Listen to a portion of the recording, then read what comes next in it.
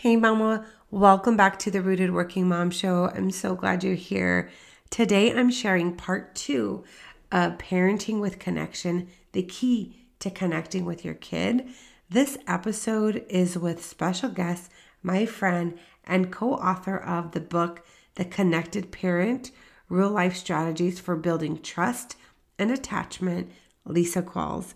If you haven't yet listened to episode 17, I want to recommend that you go back, tune into that one first, and then come back and join us on this one, because this week's episode is a continuation of last week's conversation about how to mother with connection in mind, and we explore the key to connecting with your kids.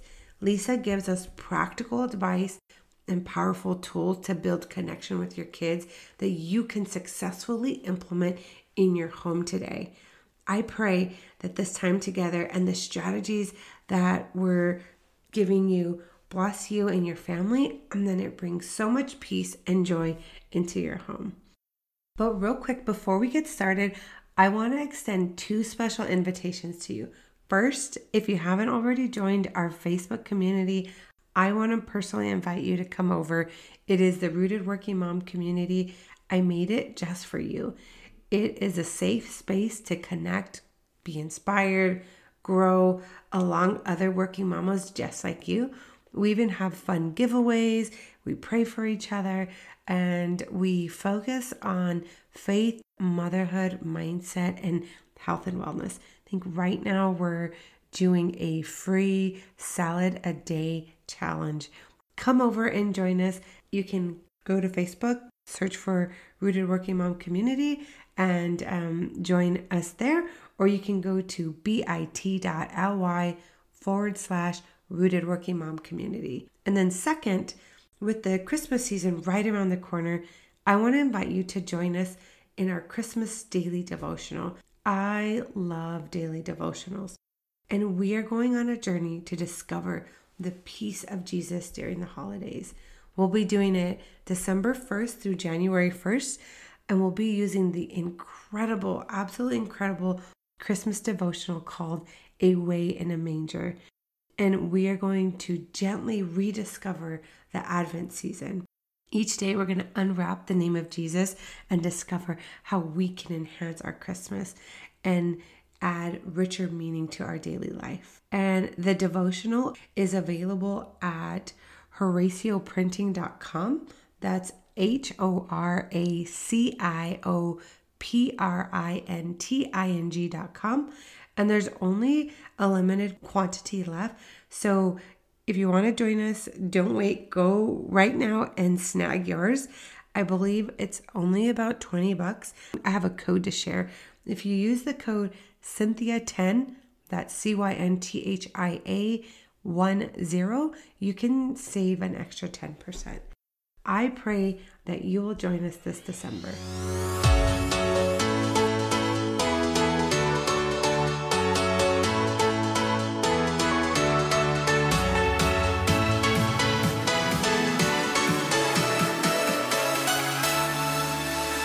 Hey, sweet mama. Welcome to the Rooted Working Mom podcast. If you've been in a space of overwhelm, exhaustion, struggle, and feeling like you're just not enough, maybe you feel the tug to step into your authority as a present mom and wife while still pursuing your career, but you're just unsure how to integrate everything with more peace and intention while staying partnered with God, and you're truly ready to figure out who God is calling you to be in your life, then this podcast is for you. Hi, I'm Cynthia, Executive Director, both at work and at home, entrepreneur, busy mom of 2, wife, and daughter of the King. This podcast is going to help you find true freedom while resting in Jesus, rising into your authority, and raising kingdom builders. Amen. Here in this space, you'll be encouraged, empowered, and partnered with Jesus to get breakthrough in your faith, motherhood, wellness, and mindset so that you can have victory as a mama who is resting and living light with joy and fulfillment. You were born for such a time as this.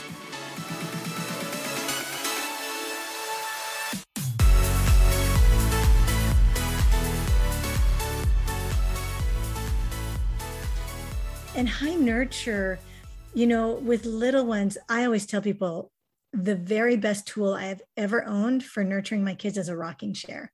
And it doesn't matter what it looks like. It's just for young children in particular, but even kind of bigger ones, getting in a rocking chair and rocking with them is very, very nurturing and very calming. And the reason it is calming is, of course, it takes us back to that prenatal stage because it's a rocking movement every time our mother walks or when we walk carrying our babies. And another really interesting thing about rocking that I didn't learn until years later, it just was like in my gut that was one of the most important things I could do, is that we talk a lot in connected parenting about regulation, which is helping our kids come to a place of calm, both in their bodies and their brains, and activities that are rhythmic, repetitive, and relational equal regulation. And that's from Dr. Bruce Perry. He says that activities that are rhythmic, repetitive, and relational equal regulation. So any activity, whether it is swinging, whether it's rocking, whether it's throwing a ball back and forth, or any of those activities, I can think of more, jump rope, any of those sorts of things are also rhythmic, relational, and repetitive. I said it in a different order, but that is very calming to the brain. The great thing about rocking is it's calming to our brains and our children at the same time, but so is throwing a ball back and forth, so anything like that, walking, riding a bike, those are all very calming, regulating things. And those can be nurturing. I've never thought about those activities being part of that nurturing connection piece, right? Mm-hmm. It's like, or even within siblings, right? Like I can, like my boys will maybe go outside and play catch. Yes. Right? Or and then that's building nurturing amongst themselves. I could just see this where maybe we're getting to a point where we feel the atmosphere in our homes are starting to shift. Mm-hmm.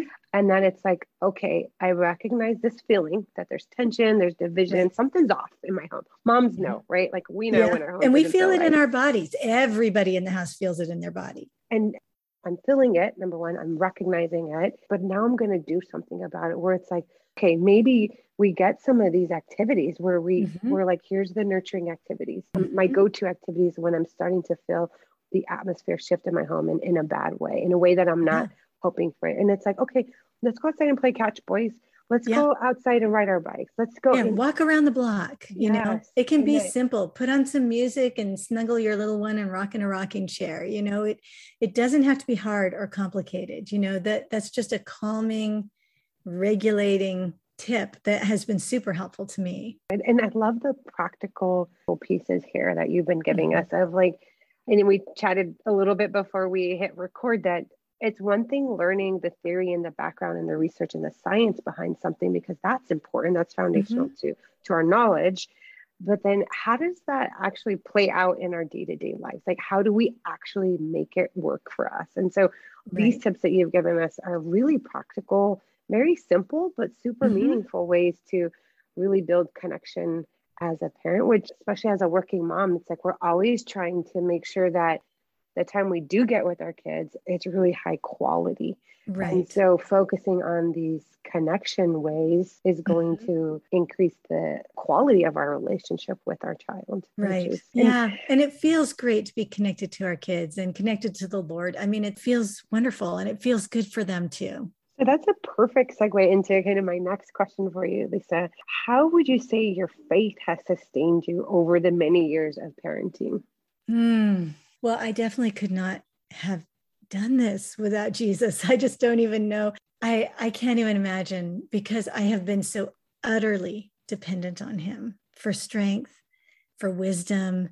I mean, even before we adopted, we had a lot of children, and praise God, I'm so glad. And I adore them, but it was a lot. It was beyond my capacity.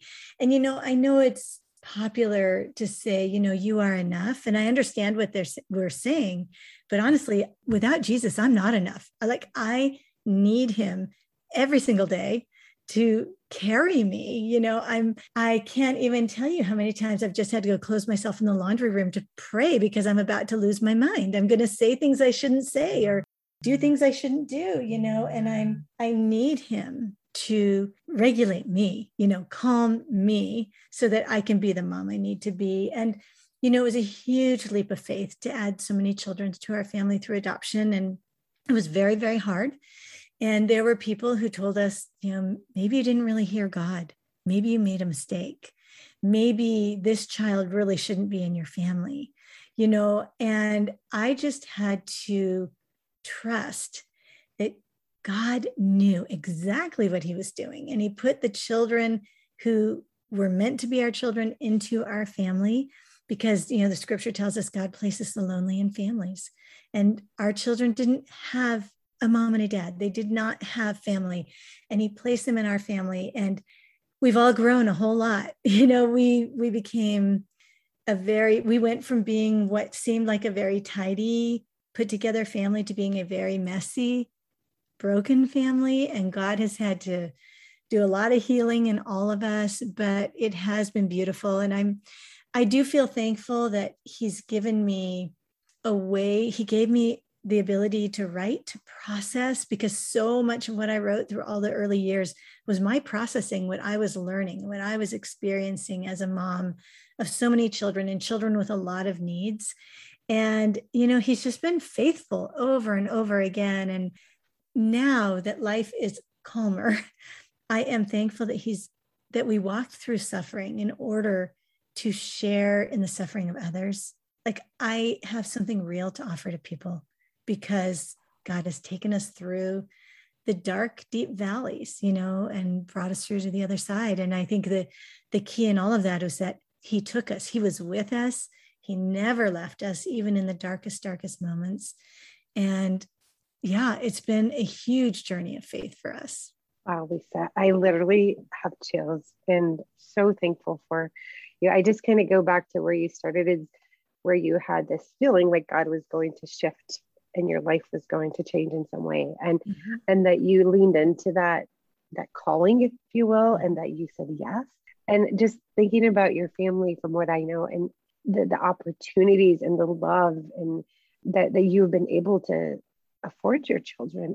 It's not stopping there. It's going to continue and your legacy is going to live on. Like you've literally shifted the trajectory of your children's lives, right? And their children's lives. And you're giving them the tools and the skill sets and the modeling and the faith and the relationship with Jesus that they're going to need to then do that with their families and it is just incredible what you're doing. And you also said that even through the darkest of the dark, that Jesus never left your side. And sometimes it's hard to feel him, but even though we don't feel him, it doesn't mean he's not there. And so just like always remembering that he is always with you. And I thank you and I honor you for sharing your story, because I really do believe that our testimonies are what helps other people kind of go through what we're going through in life. Lisa, if our listeners want to connect with you or maybe get your book, what's the best way for them to do that? The best way to reach me and see all the different things I'm doing would be at theadoptionconnection.com.